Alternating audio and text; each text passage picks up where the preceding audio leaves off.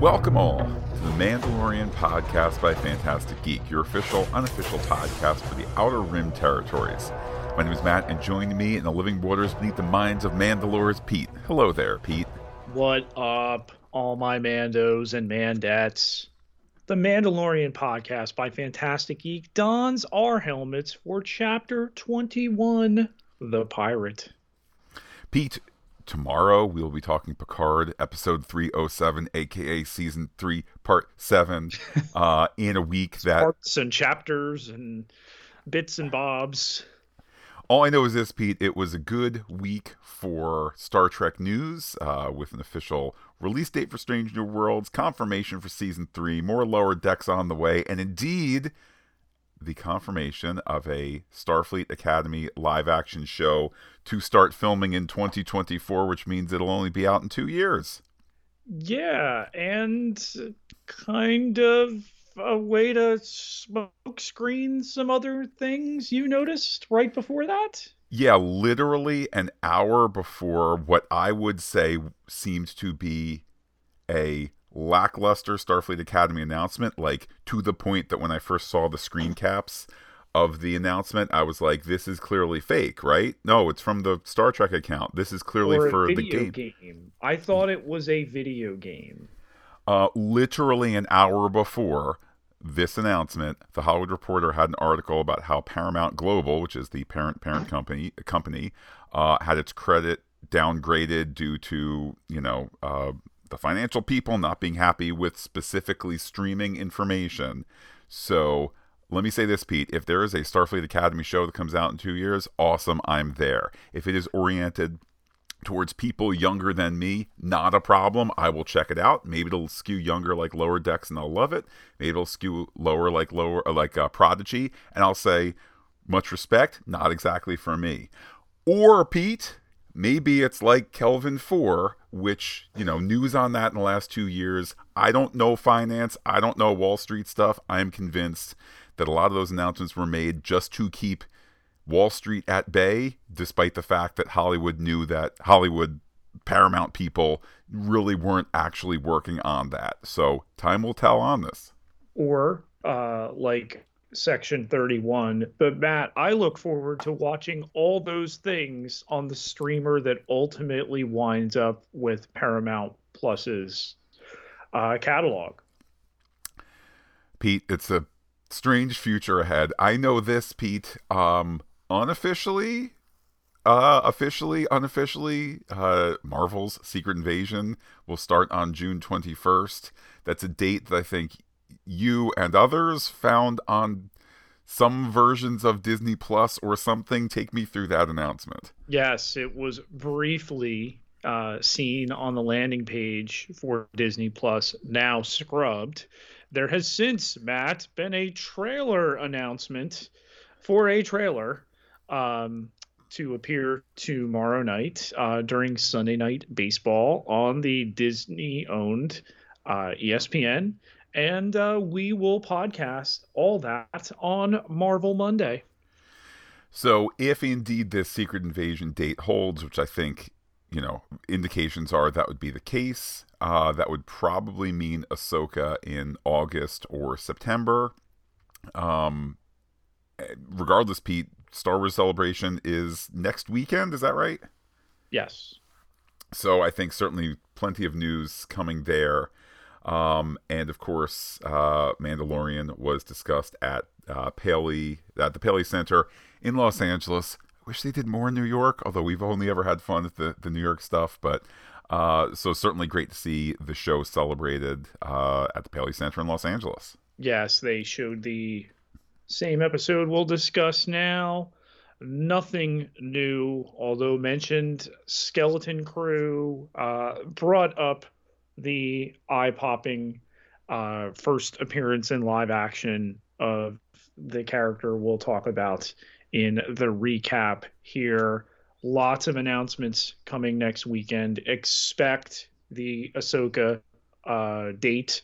We will also finally get confirmation of that entire regular cast. Still don't officially know who Mary Elizabeth Winstead's playing, but Hera we do. Well, Pete, for now, let's hit the hunt.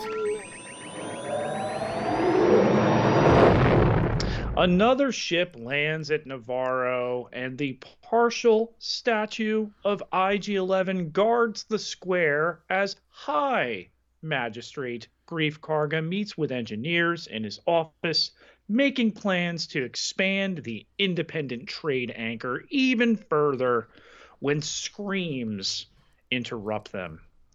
He goes to his balcony and sees the shadow of Pirate King Gorian Shard's ship arrive. His droid asks if he should begin negotiations, but Grief doesn't want to set a bad precedent by buying them off. He instructs his droid to get the citizens to safety and dismisses the engineers as he answers a hollow hail from Shard, who can't believe the guild master of the Navarro Hunters has become pampered nobleman. Pete, I couldn't help but note that here Grief Karga is earlier in the scene kind of, being very successful in this extra governmental business planning area. It's almost like Disney thinks such things can be a benefit and not a negative. Regardless, though, Gorian Shard suggesting it's retribution time, or at least nominally suggesting he's there because one of his pirates was shot by Grief Karga last time. Indeed, Pete, it's actually just a power grab here. An episode that I think has some metaphor in real world and indeed outside Florida, but we'll discuss that in due course. Karga floats that Navarro is under the protection of the New Republic, but is it, though? Not really. That's not what the maps say, and even if it's true, the nascent government can hardly even protect mid-rim worlds, let alone this, outer rim, nay, independent one. So surrender or else. And Shard indeed shares the or else quickly as he starts to fire on people, but not before Grief Karga preps his astromech, kind of leaning towards it in a way very evocative of Princess Leia in A New Hope. We see townspeople running from the threat in the sky. Maybe a little note here. I would have liked a little bit more terror from the townsfolk. I think they were given direction like, look at a spot up there. So kind of was like, run, run, run, look, run, run, run, look. So not true terror, but maybe, Pete, that's an in-universe, the in-universe explanation is that they have an inherent trust of High Magistrate Grief Karga, who chooses not to go to the escape pod and is going to stick it out with his people as they flee into the lava flats.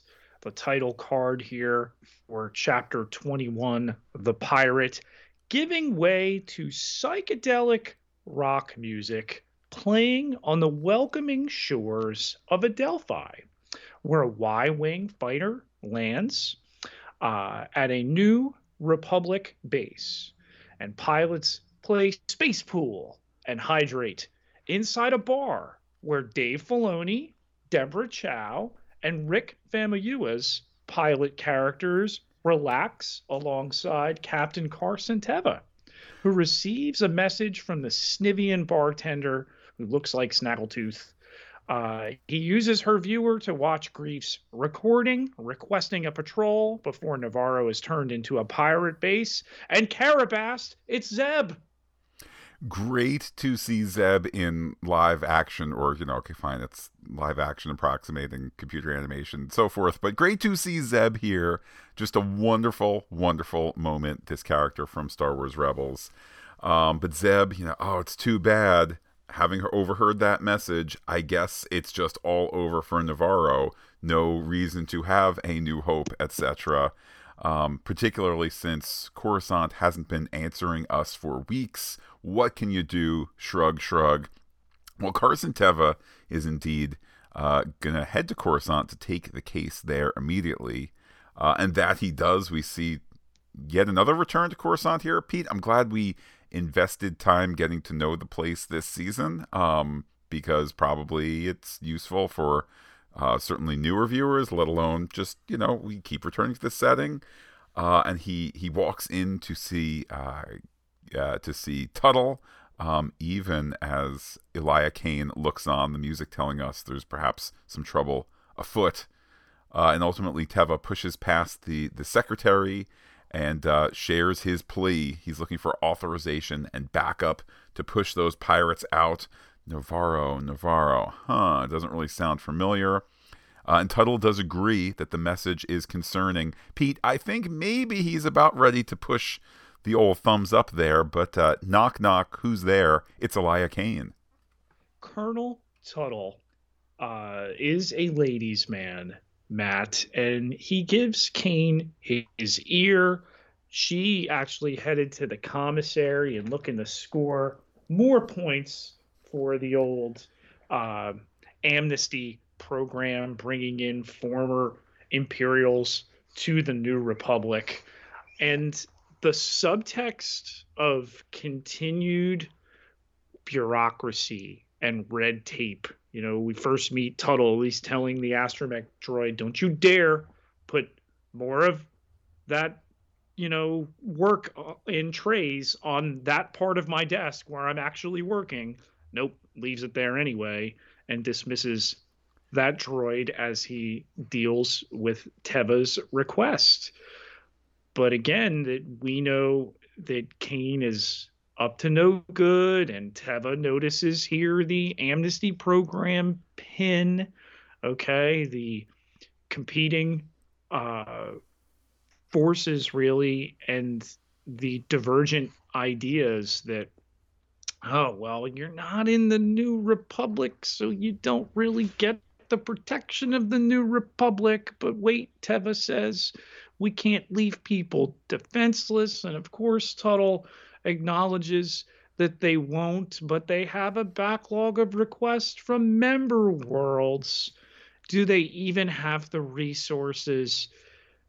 Matt, you've pointed out how government in Star Wars is always portrayed as ineffective.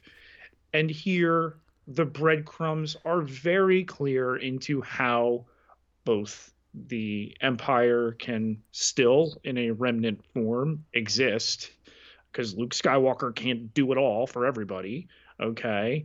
And the First Order rises. I would add to that, Pete, the notion here that Navarro has not joined as a member world, I dare say, for as much as Star Wars is not meant to reflect any specific time nor place, shades here of, had Ukraine pursued NATO membership 5, 6, 7 years ago, perhaps the situation would be different now. Conversely, Ukraine not fast-tracked into NATO given the current invasion by Russia and so forth. Just the point being, again, I think that this scene here is a bit informed by that. And if we're going to continue that, I think, dare say, fight of good and evil there, the fact that Kane is the one pumping the brakes versus say, well, nonetheless, we'll find a way to aid these poor people, even though they're not part of they're not a part of NATO, even though Navarro is not a part of the New Republic. Kane kind of pumping the brakes here. For as much as the actress is charismatic and the character kind of deliciously mysterious, I think she's only applying the villain brake here, and not kind of out of a real concern about government efficiency and things of that sort. But at the same time, strangely sympathetic that Teva brings up, oh, well, she's a former Imperial, and that certainly sounds like that type of thinking. Tuttle, because he's a ladies' man, saying that Teva's out of line. Okay. Oh, but hey, she's heard that before. In her experience, it often takes a new perspective before one sees the light side. But Teva points out that she was captured, and she says she was liberated. Tuttle thanks him for bringing this to their attention, and they'll see if they can allocate some additional assets before apologizing they can't do more. And Teva reasserts here there's something dangerous going on. These events are not a coincidence. Imperials, pirates, the timing, that we can't help out, and that by the time they choose to act, it's going to be too late. We cut back to the flats outside our beloved Mud City with Moses Karga, perhaps. I know it's not really his name. I'm making an illusion. Moses Karga leading his people as they wander in the desert of sorts here. They see that the city is occupied. The people feel restless. Karga gives a rousing speech highlighting that help is on the way and we can trust in the new republic, which of course is sadly ironic to us given that we know that direct help is not on its way. And they're not a member world. Teva's X-Wing streaks down to Rock World, where his scanner pings and he sees Bo-Katan's ship. He lands and his droid R7 warbles when there is no one outside the Mandalorian covert cave. He walks up announcing himself as an Adelphi Ranger, where a pair of Mandalorians have him in their sights. And Paz Vizsla tells the Blue Boy to clear out because the New Republic isn't welcome. He apologizes for dropping in unannounced, but says if he'd given warning, they would have left before he arrived. Din Djarin asks how he found their secret location, and Teva tells them someone he served with in the rebellion in their ranks revealed them, and he thanks Snitch R5D4 for his service. I guess Pete R5 had a good motivator that day. Paz Vizsla wonders if perhaps they should just kill Carson Teva and keep the covert secret and safe. Which, look, I think that within if we suspend disbelief for a moment, we can suspect that that's not going to be the case. However, within the fiction of it all, it does seem awfully tempting. But it's Mando who is willing to cut Teva a break, much as Teva cut Mando a break. And ultimately the message is shared from Carson Teva to Din Djarin, Navarro, pirates, no backup from Coruscant, you owe this man, and so forth. The Empire is growing again, and perhaps the pirates are connected to that. So Mando has message received, and as Teva gets ready to leave, he notes that they probably won't believe him, and they're probably going to clear out anyway, but he will keep this location a secret. And if that, he takes off. Pete, if only one day we could have a show that's got more of Carson Teva, some sort of Rangers of the New Republic, I'd watch that show in a heartbeat. Bo asks Din what he's thinking, and he has to help, which she says he can't do alone. In the cave, he holds the Armorer's hammer and recaps how they rescued him from Greef. That's Greef on Navarro, but he, Greef Karga, that is, risked his life to save Din's and Grogu's. He petitions an intervention to rescue the planet before it's too late. He says he's in no position to ask any more of the covert, but the enemy that attacked them was Imperial, not Greef's bounty hunters, and the High Magistrate has offered Din a tract of land on the independent world. Perhaps it's time to live in the light again so their culture can flourish. He hands the hammer back to the armorer, and she asks if anyone else wants to speak. Paz does, and dramatically recaps fighting Greef to save Din and seeing their people fall at the hands of Imperials to save Grogu. Why should they lay their lives down yet again? Because they are Mandalorians.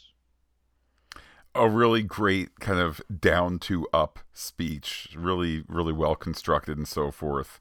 Paz Vizsla notes that Din Djarin has stepped up to help save Paz Vizsla's son. Bo-Katan similarly has proved herself when others in the tribe were prepared to give up and all that. We help ultimately because it is right. So again, Pete, just look, it's a delightful kind of idea to reflect on. What is Elia Kane's future, good or bad? You know, this speech here is about helping even though it's not your fight. helping because it is the right thing to do. We move a bit forward in time where Bo-Katan is prepping the group for use in her fighter transport. And that's when I was like, oh, I get it. That's why it's bigger than a fighter, but not like a full-on like Lambda class shuttle, because it's a fighter transport. Okay. They're going to use that as a base of operations, as a drop ship as well. The N1 will provide cover. Cut to a montage while they're in hyperspace of Bo-Katan, essentially, Pete, pre-vising the battle. It's noted if they win, they will be heroes on this place at which they once hid in the sewers. They will be, again, heroes out in the open. Allowing them to resettle should they be able to push off of the pirates' Cumulus class Corsair with the Comric class fighter transport. Navarro smolders as pirates plunder and an astromech struggles. Shard's men terrorize the waiter and gulp grog in the school, shooting at a Kawakian monkey lizard. When they see Din's ship attack Shards, they launch their fighters, and Vane tells Din it was a bold move to return. Greef watches and thanks Din, telling him he's decided to take him up on that land. Greef tells him to be careful against the long odds, which Din likes, as he leads two fighters to collide and Shards ship away so Bo can drop the Mandalorians who jetpack down. The Anzellans tell everybody to come and look as the Mandalorians clear the streets. Din leads the fighters away as Bo attacks Shard, taking out an engine, and he calls for his fighters to return.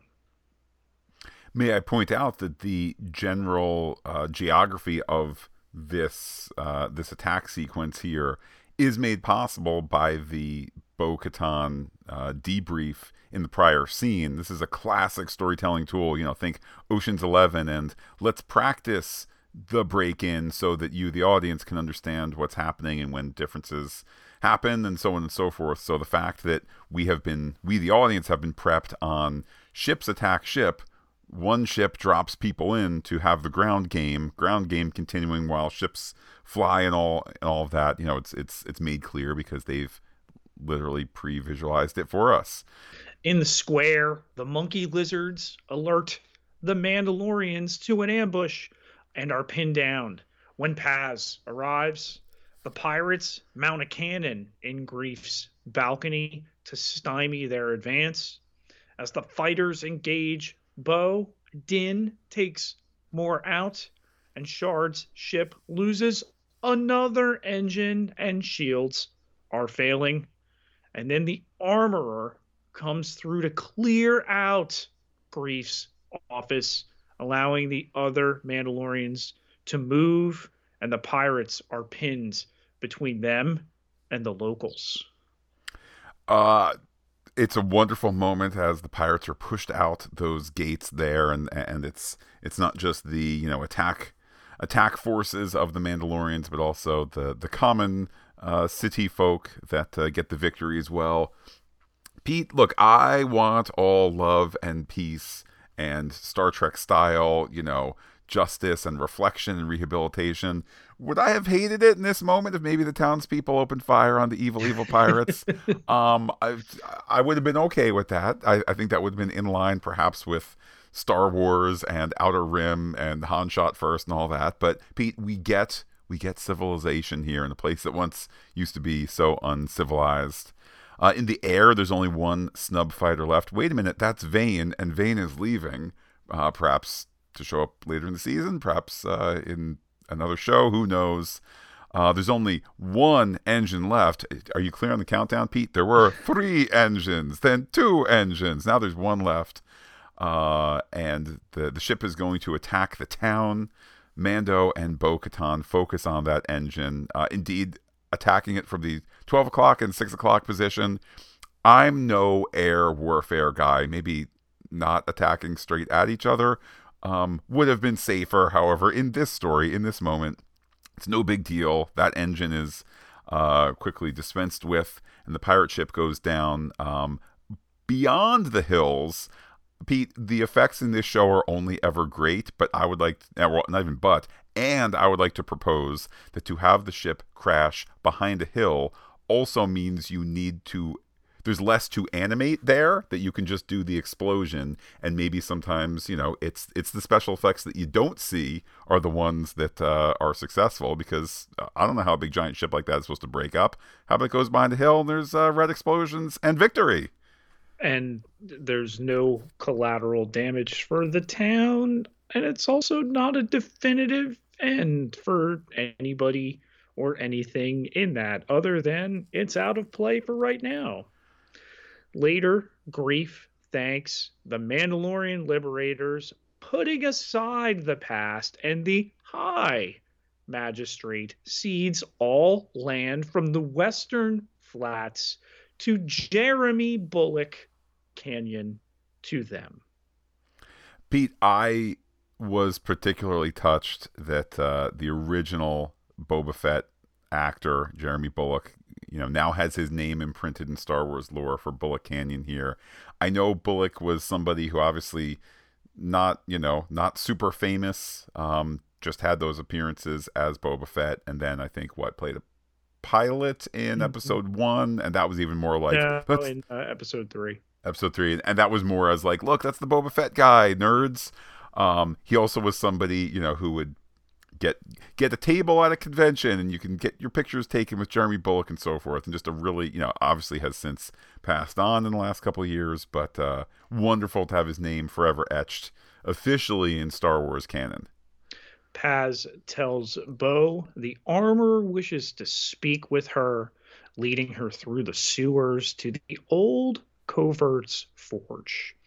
The armorer had been to the Great Forge on Mandalore, which Bo remembers. The armorer remembers the large, ornate forge rang with the music of 100 hammers, and tells Bo to remove her helmet. She hesitates, but ultimately does what she's asked, respecting the armorer's station. And she tells her all Mandalorians must walk the way together, bringing up the mythosaur Bo saw as a sign that the next age is upon them. And she, Bo, will reunite them as the one who has walked both worlds. Outside, the Mandalorians are surprised to see Bo without her helmet, and the armorer tells them she is leaving to bring others back. Paz points out that she shows her face, but the armorer tells them she walks both worlds, and that it is time to retake Mandalore. And it's a heroic moment. Unlike some episodes this season where it's been like, is Bo-Katan, betwixt good and evil? Here we have the slow push in to Bo-Katan, wind in her hair, hero shot. Then, Pete, an epilogue of sorts, or certainly a prologue for future stories. We cut to Teva all by himself in his X-Wing, finding an abandoned Lambda-class shuttle. No, not abandoned, ambushed.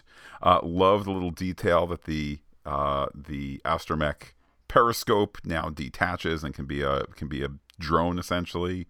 The info is sent back to HQ real time as they scan, finding bodies there.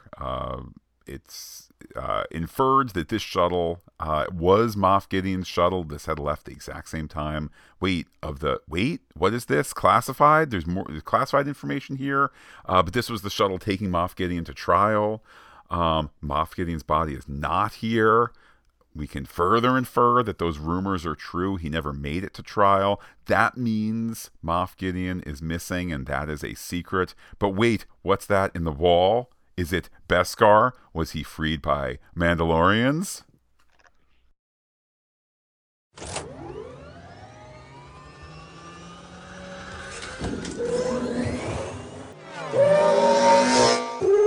Let's chase down some theories. So, Matt, Paley Center in Los Angeles last night, nothing new. We are literally down to 3 shots from all the promotional material we have not yet seen for 3 episodes left this season, 2 of which are in the same scene, and the other is an external ship shot. So we have so much to see with next to no indication of what that will be. And that's super exciting. I know from the trailers, I think 2 of the shots you're referring to are the droid bar, which it'll be interesting. Is that a major set piece moment, or is that, is that something that we just go in and out of for one scene? So again, can we infer that that's like, oh, and then they will go to the Freed Droid Alliance, and now it will be the, is it some major story point, or again, it's just going to be a cool setting there? Certainly the notion of, I guess we can assume, well, regarding the Beskar for the Moff Gideon job here, 2 thoughts come to mind. First is there could be an evil sect of Mandalorians who have been hired to do this job, or who are pro Gideon, pro Empire, whatever it might be. Also, since Beskar is the Mandalorian people's metal of choice, it could be a frame job as well. Do I think they're going to do a frame arc in the next 3 episodes? Maybe not, but I wouldn't rule it out. Is he trying to sow discord so the Mandalorians can't reunite? But let's also consider the only other Mandalorians we've seen in live action, obviously, Boba Fett. Okay. A lot of rumors remain that he's going to show up. Makes sense. Think we'd all be there for that. Think he has some muscle to bring. Okay. Then, of course, we have the Mandalorians that Bo-Katan was running around with. Okay. Koska Reeves, Axe Woves, Night Owls. All right. Who we were told earlier this season melted away when she came back with Imperial ships and no Darksaber for her to swing around in front of them and do whatever she wanted. So they went mercenary. The notion that Moff Gideon, who glassed their homeworld, could give them money and they would do what they're paid to do, creates ridiculously delicious conflict moving forward. You're absolutely right. I mean, you get all the culture versus money stuff. You get all the group versus selflessness, selfishness, all of that.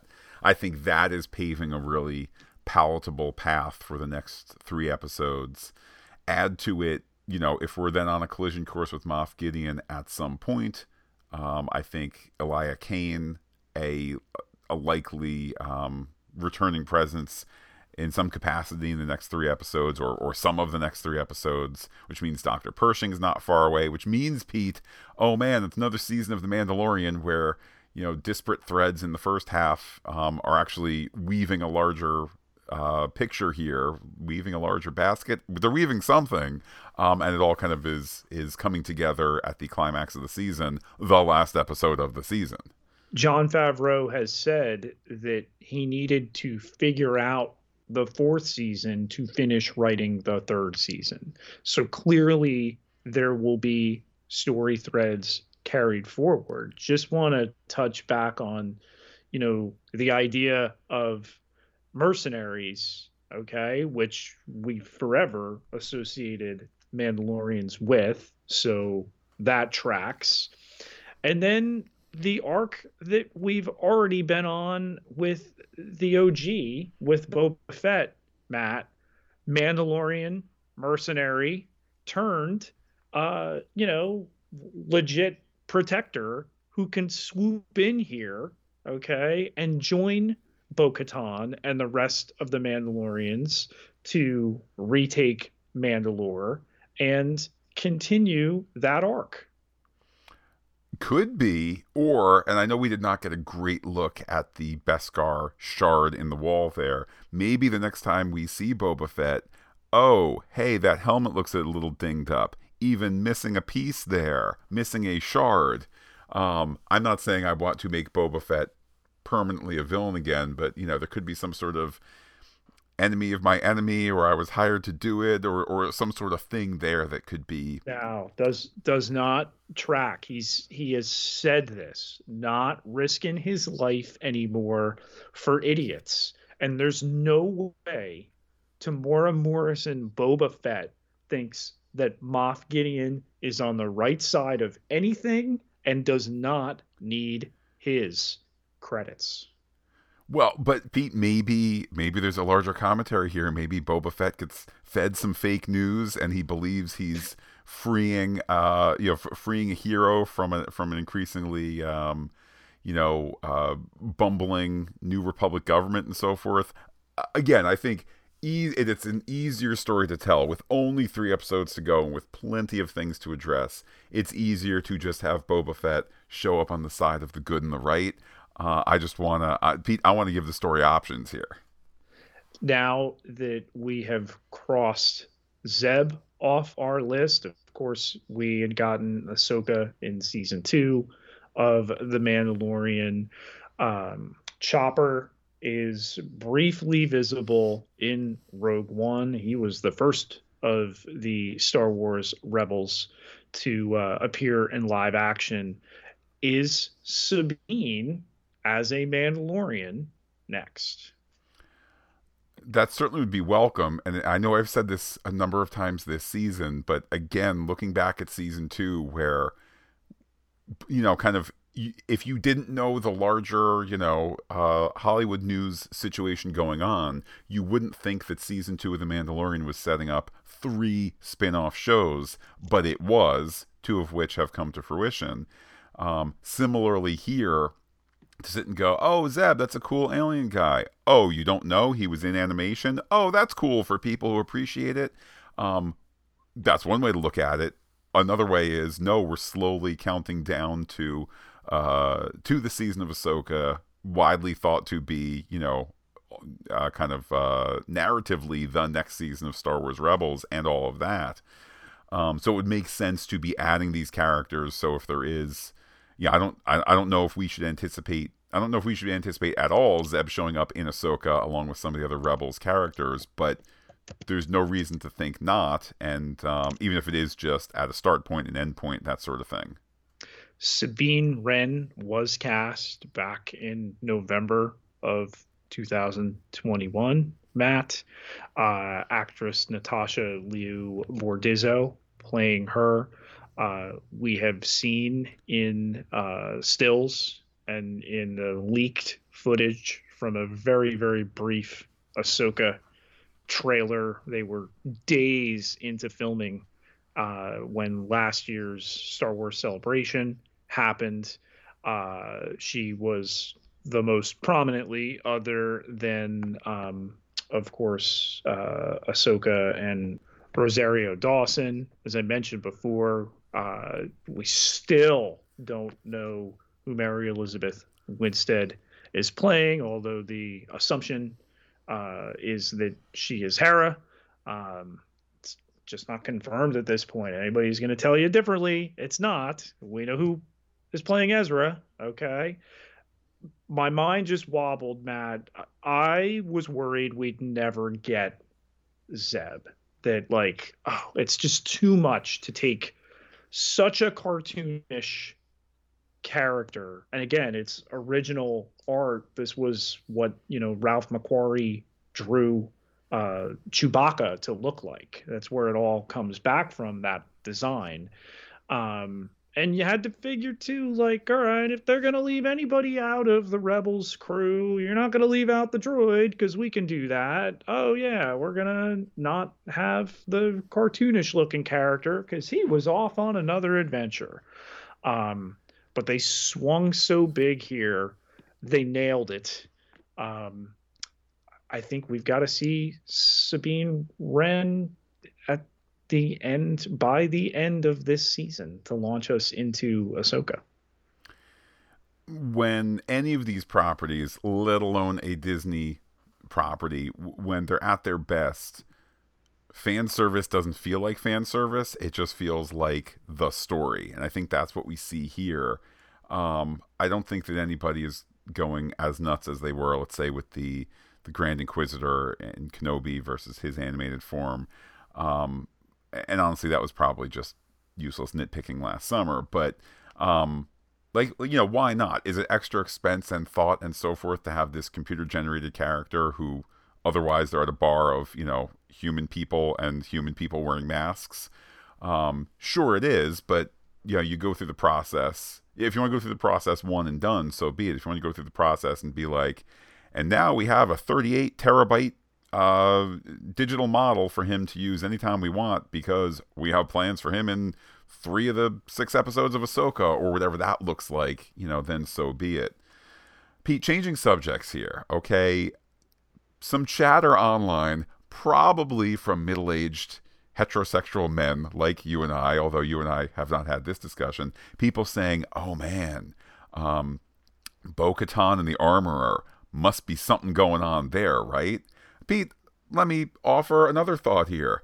Can 2 powerful, attractive women be in the same space and it not become that? Can't they just be helping each other in their path to advancing each other in the world? Absolutely. And you know what?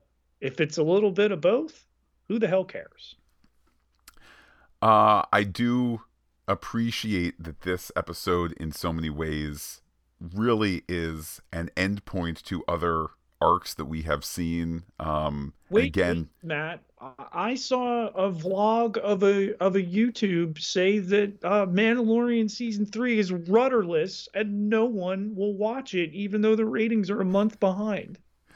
Again, this is an episode where things like the fun Ragnar, save Ragnar from Dinosaur Bird, that was wonderful on its own, and it pays off here as a place where Mando and Bo-Katan both have proven themselves to the covert, and proven themselves to Paz Vizsla, whose conflict with Mando goes back to the earliest appearances of Paz Vizsla and so forth. Similarly, it's almost like the Armorer. I feel like there was a deleted line from the Armorer to Bo-Katan saying, "Those fantastic geek boys don't know the exact nature of our religion and whether, we believe the mythosaur to be real or myth."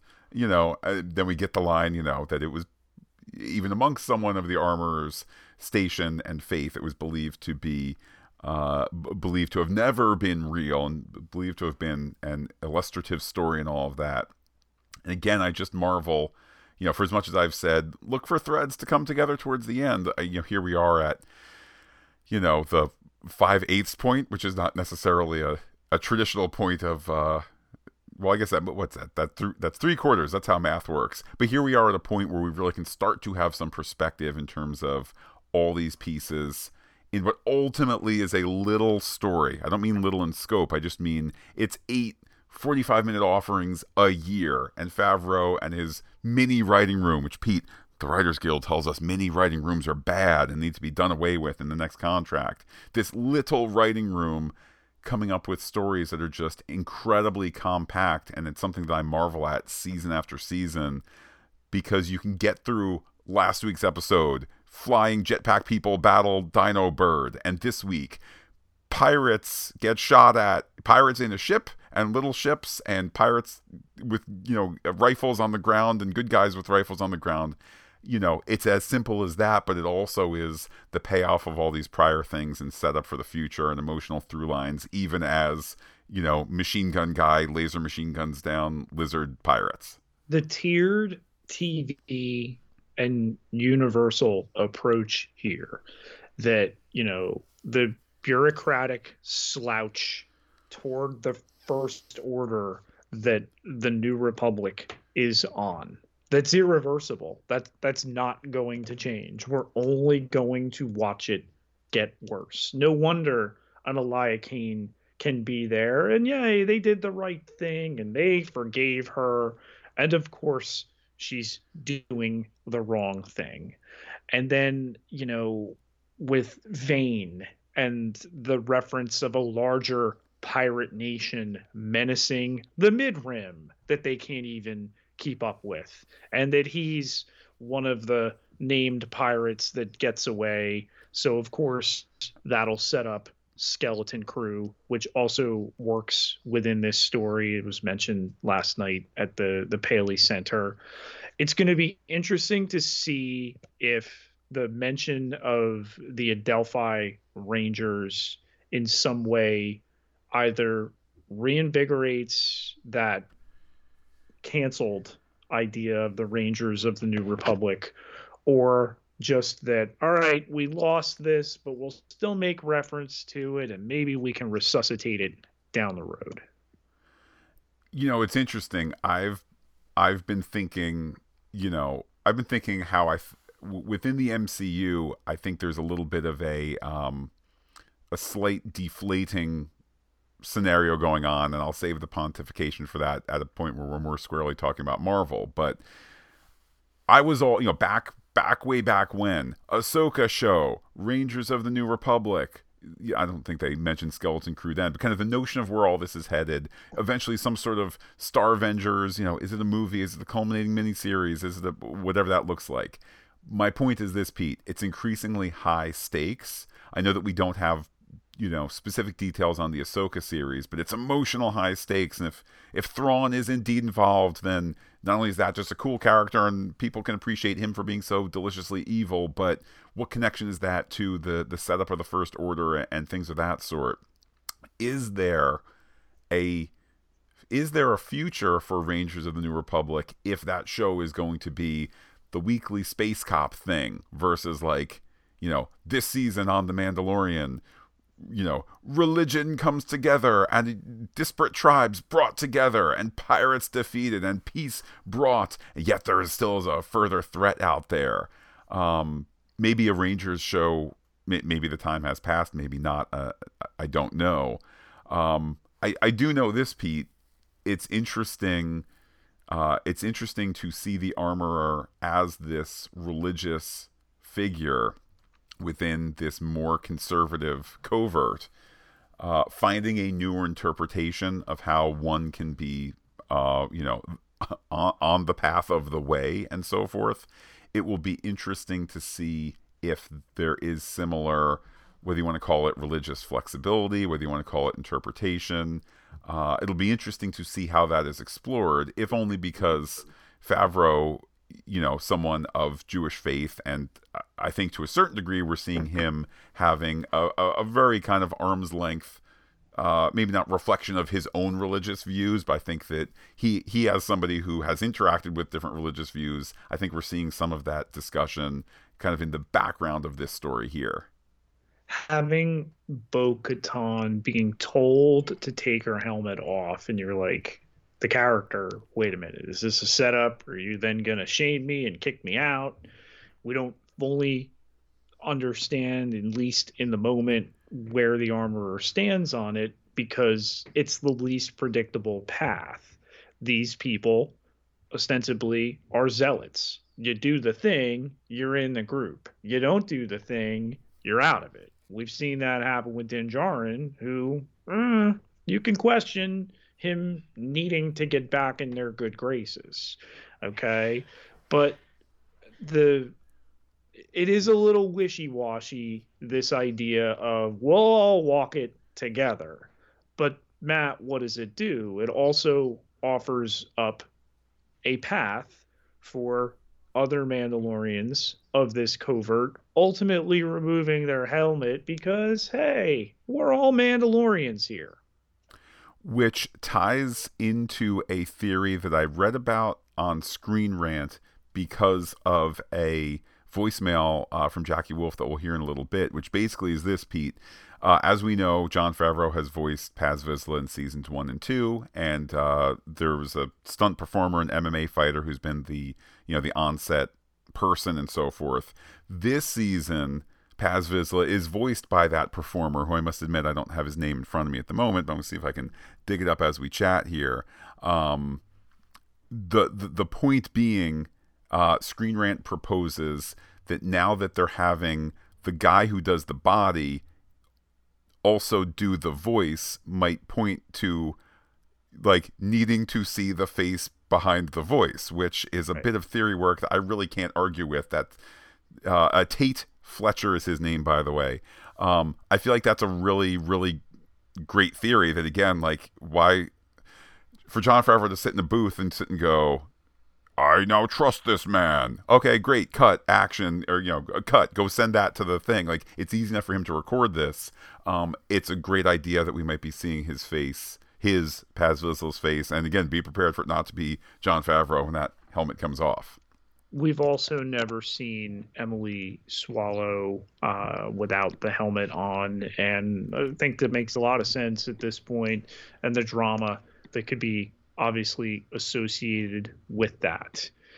This plan to retake Mandalore, should they reunite with other Mandalorians, this has to be a longer range plan than in just 3 episodes. And even if these next three should somehow get them back to Mandalore, it's not going to be with the full idea that, yes, everybody's back here now. All our problems are solved.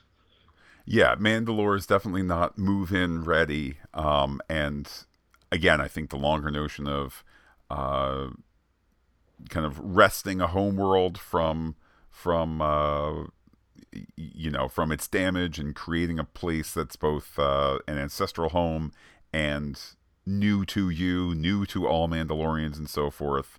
I think certainly in line with the thrust of this season. Is Pirate King Gorian Shard off the board? I think as definitively as they want him to be. I think that was a really big explosion. There he is at the bridge and so forth. He's an interesting character in that I kept going back and forth in this episode. Is this a suit because the mouth doesn't look great, or is this computer generated because it looks just so kind of complex and so forth? I had even wondered at certain points, like, are they cutting to him quickly to just maximize the good, whether it's the good suit or the good computer image, and not let you see too much of the bad? Just that's a long way of saying I think he's a really interesting one-dimensional character. I don't think that this is a character that we're necessarily looking for a ton of nuance, or we're looking for a redemption arc, or things of that sort. So I'd say for as definitively as you can be now, he's gone out in a blaze of glory, never to be seen again. Is Moff Gideon in league with other Mandalorians? I think in league suggests a 50-50 situation. I would much rather have a story where maybe they didn't know it was Moff Gideon until they finally pulled the prisoner out of the shuttle and said, "Wait, it's him. What should we do?" Well, he's our meal ticket. If we don't get him to Alpha Base, then we don't get paid and our families starve and things of that sort. So if nothing else, such a tale of tragedy could be underline the need for the Mandalorian community helping one another and so forth. But I don't think we're going to see like the evil Mandalorians who wear all black suits. Why the classified nature around Gideon?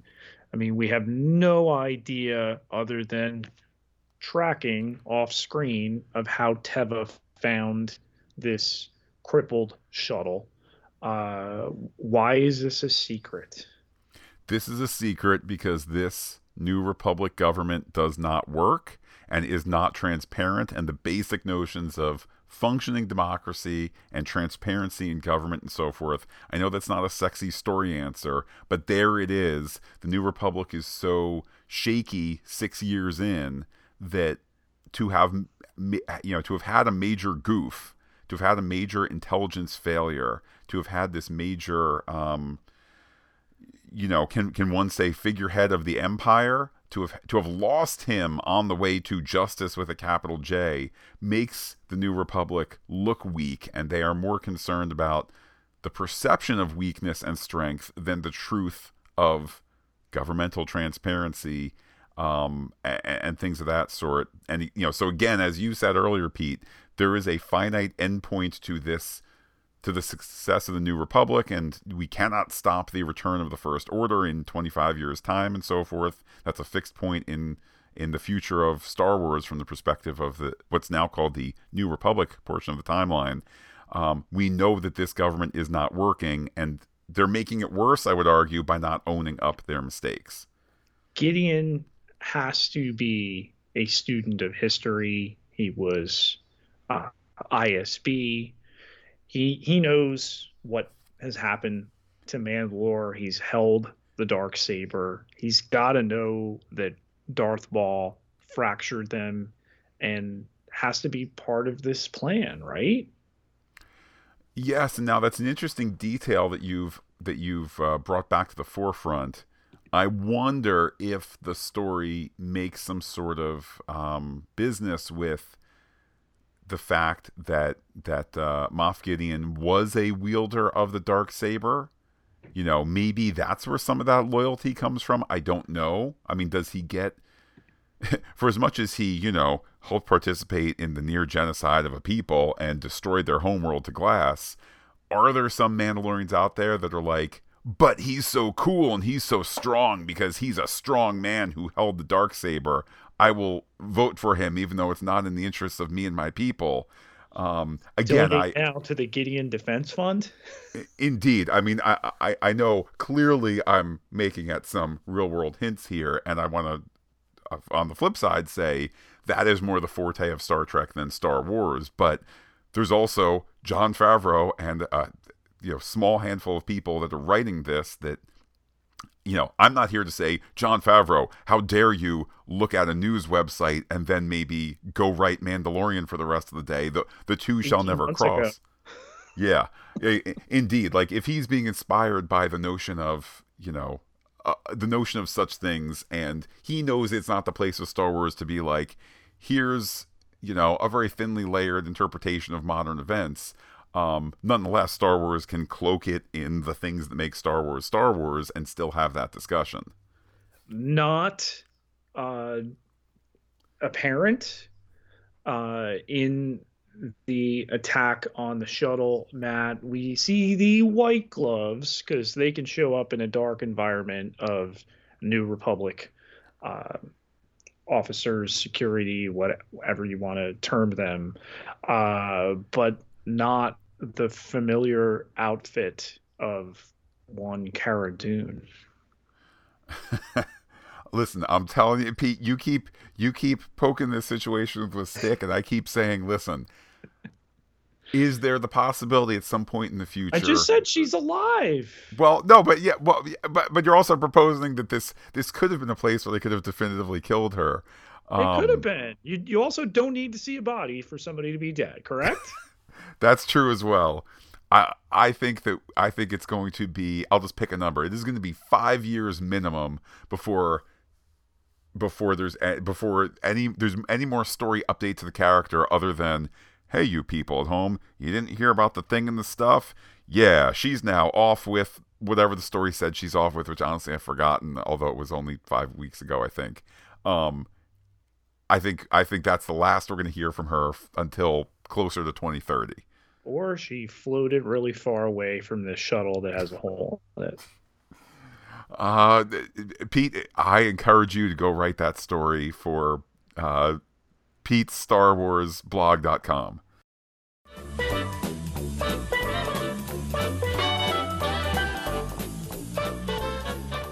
All right, extend that antenna.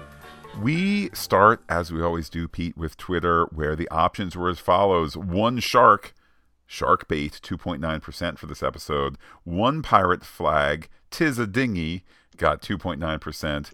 Two pirate flags, good voyage B, got 23.5%.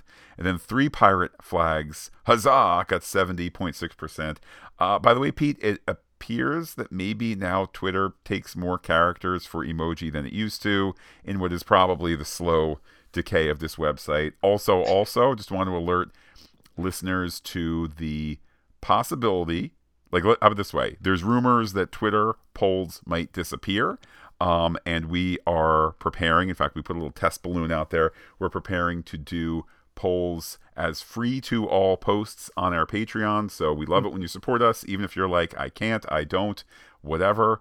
You could prepare. I would say, folks, prepare for the possibility of us posting a Patreon link each week. If you vote in the Twitter polls, posting a link on Twitter, on the Facebook, whatever it might be, to say, come to our Patreon for a free place where we're not going to say, while you're here, give us money, although you always could, but we're just going to say, this is where we're running our poll like we always used to, so kind of be prepared for that. But anyhow, Pete, almost 71% of people giving this the top vote here for Chapter 20, The Pirate. Yeah, and just to echo what's Matt is saying here about the Twitter poll, the ability to get everybody's input, and we have lost a lot of people from Twitter that we're seeing on Facebook and we see in some of the other spots, but it's very clear that the lifeblood of podcasting is via social media. So we'll be out there, and we will make it possible for those who aren't on Twitter to get their word in as well. I might even, Pete, and this is not a discussion that we've had in real life, or at least prior to this. I guess this is real life. Anyhow, I might, next week's polls for Mando and Picard, I might mirror on the Patreon. Again, if you're sitting here going, oh my goodness, guys, stop hitting me up for the Patreon for money and so forth. This discussion really is just to keep polls going and to keep discussions going and things like that as the social media landscape changes.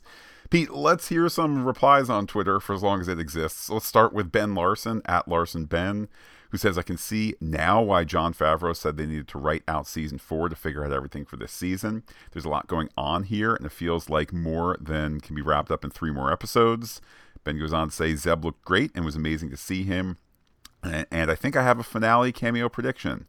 A recast Cara Dune. We may not get the Rangers of the New Republic show, but it seemed like they had plans for the character, and I would hate to see them derailed by actress idiocy. Next, Pete, we hear from Spider-Ham Lincoln at TessLC139. This episode was absolutely zebulous. Overall, I enjoyed the alternating plots and the developing mystery of the missing Moff. Let's see the entire mythosaur before season's end, but who will ride it? And with Gorian Shard's death, is a Hondo appearance near? That, of course, a similar kind of pirate guy from animation. Coach Pritch replies, Pritchard, give us Hondo. Fantastic episode again.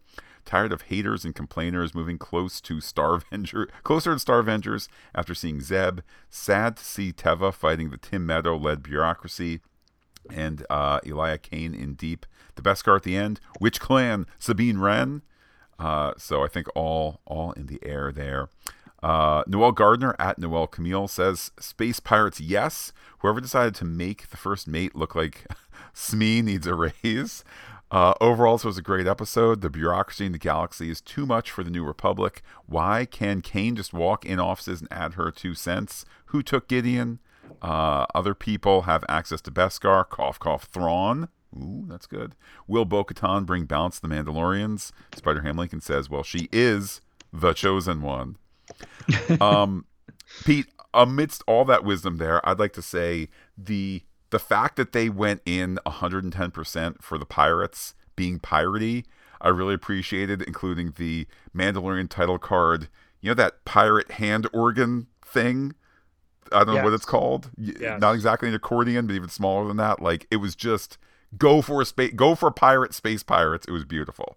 Yeah, and to the first mate there, played by Misty Rosas, that of course the 5'9" actress who's also played Queel in season 1 and was our frog lady. So continuing to bring this diminutive yet talented performer back for these, unrecognizable, if not for the height, roles. JT Atkins, JTA's me, says the armorer is wise, caring about the unity of all Mandalorians, while also seeing to it that we can see Katie Sackhoff's face for the rest of the season. Which I think, Pete, is an excellent point there. Like, story reason to not keep her covered. Story reason to keep Din Djarin covered? Yes, The Last of Us. Anyhow, JT says, wise indeed. Now, does anyone know why Bo's headband has little red lights on the side? And Steve Thurberge replies and says, it's got built-in Bluetooth. I don't disagree. It's always in the animation had that. They went a step further when Ahsoka was working with Bo-Katan. She too had a Bluetooth headband. So there you go. Last tweet here from the wise as ever Bob Keeley at R. Keeley, who says, I love this season more with each episode. They're weaving a big story, and I'm totally here for it. To the email inbox we go, Pete, from Steve Adams. Steve says, Zeb looked amazing. If he's here, can the rest of the crew of The Ghost be far behind? I hope not. One area where Star Wars far exceeds Star Trek is their depictions of ship-to-ship battles.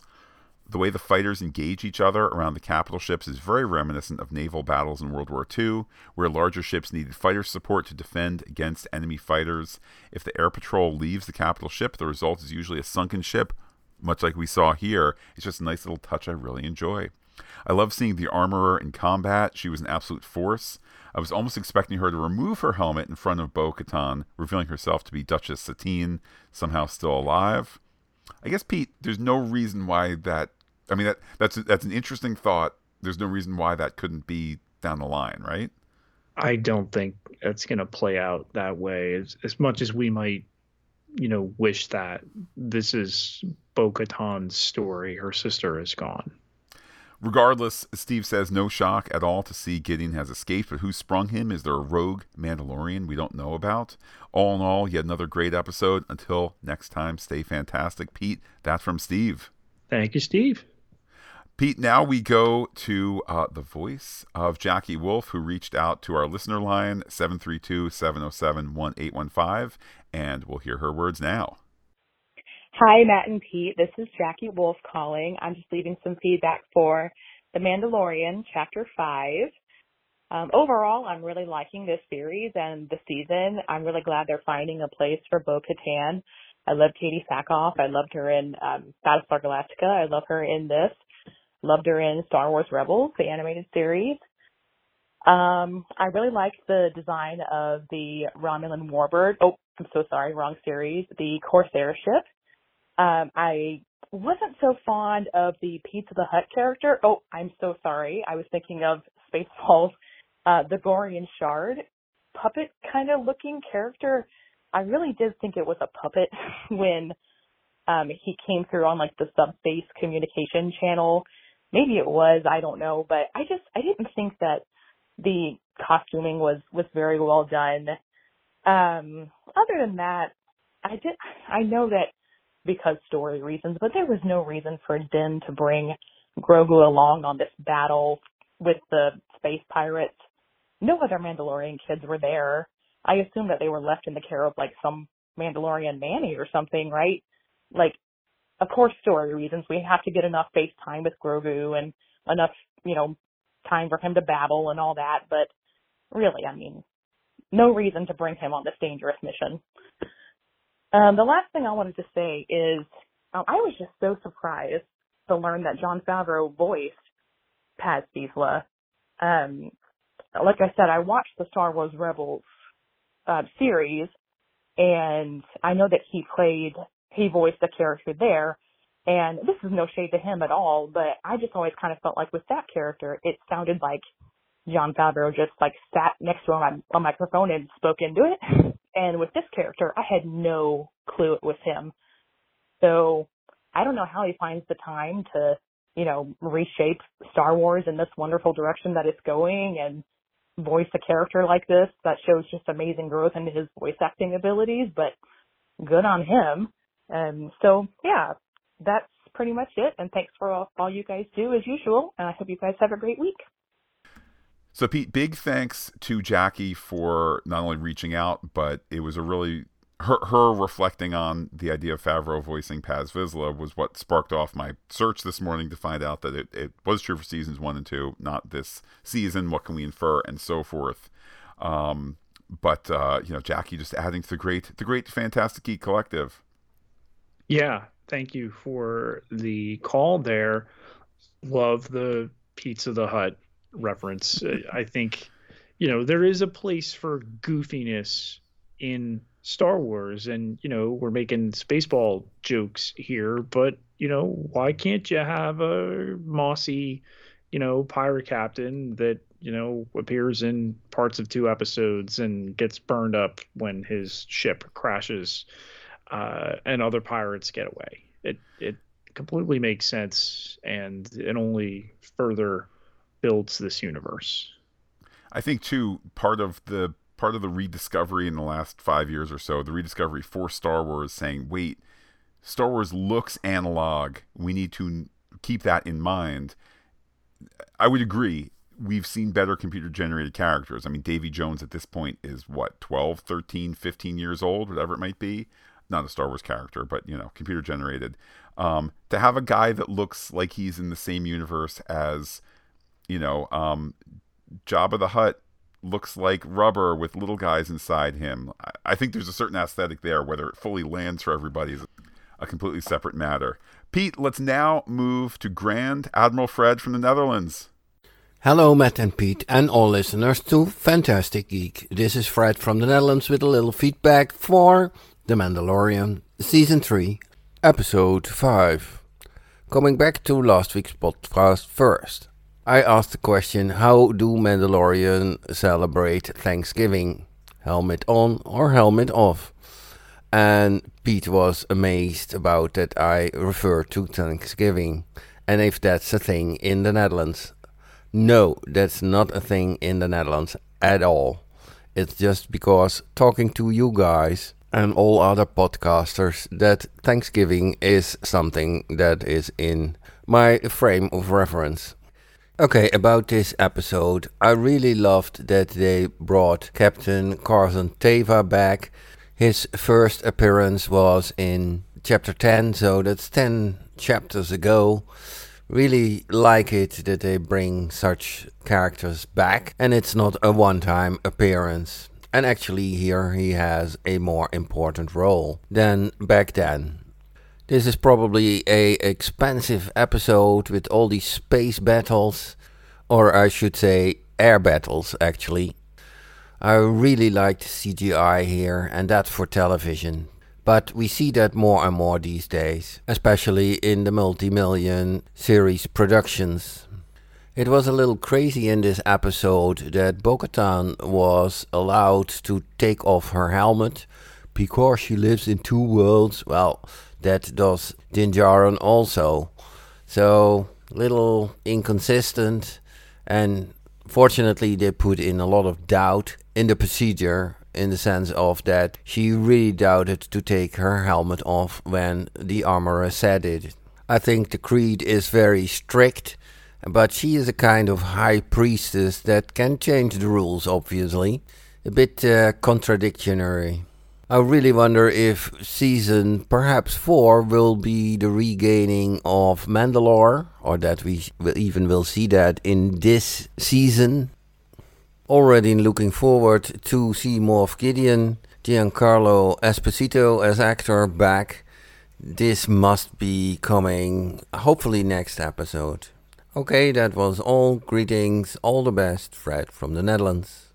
Thank you, Fred. We do know that Giancarlo Esposito appears in this season. Nothing has been seen of that. I'd be down for the flashback of the jailbreak. That could be fun. That could be really fun. That could be a heck of a open like the next act. episode with that. Yeah. Pete, on the topic of Thanksgiving, I thought that Fred was going to say that they don't need Thanksgiving in the Netherlands because every day in the Netherlands is a day of Thanksgiving. I was ready for him to share his Dutch pride. Instead, it just, oh man, I guess Thanksgiving is, though appreciated in this and other countries, I guess it's just a pop culture thing that we've transmitted to other countries. But Pete, Would you like to commit to a Moff Gideon jailbreak flashback soon? No, I'll do no such thing. Well, wise words as always from Fred, and thanks to him, and indeed thanks to all of the listeners who go to patreon.com/fantasticgeek to keep us supported. Where we give thanks for you. Get yourself over to patreon.com/fantasticgeek. Just $1 a month to get in that door. All sorts of levels to choose from. I can't contribute right now. Get over to Apple Podcasts, where you can leave us a rating or a review. Pete, let's certainly keep the Star Wars conversation going. What with these 3 episodes to go, and potentially as we are podcasting next week, there will be breaking news out of Celebration. How can people be in touch with you on social media? You can find me on Twitter at Peter, PIETERJ Ketelaar, KETELAAR. 12,824 followers. Can't be wrong. And while I'm personally on Twitter as Looking Back Lost, do be in touch with the podcast. Comment on fantasticgeek.com. Check us out on Twitter, Instagram, and Gmail, where we are Fantastic Geek as well. But wait, Pete, there's more. Facebook.com/fantasticgeek, all one word with the P and the H, like it today. On the Pop Culture Podcast feed, we are back tomorrow to talk Star Trek Picard and that episode. If you're here just for The Mandalorian, back next Star Wars Saturday to keep that adventure continuing at least for these remaining 3 weeks. With that, Pete, I will say adios to all the listeners and give you the final word. In a puffer pig's eye.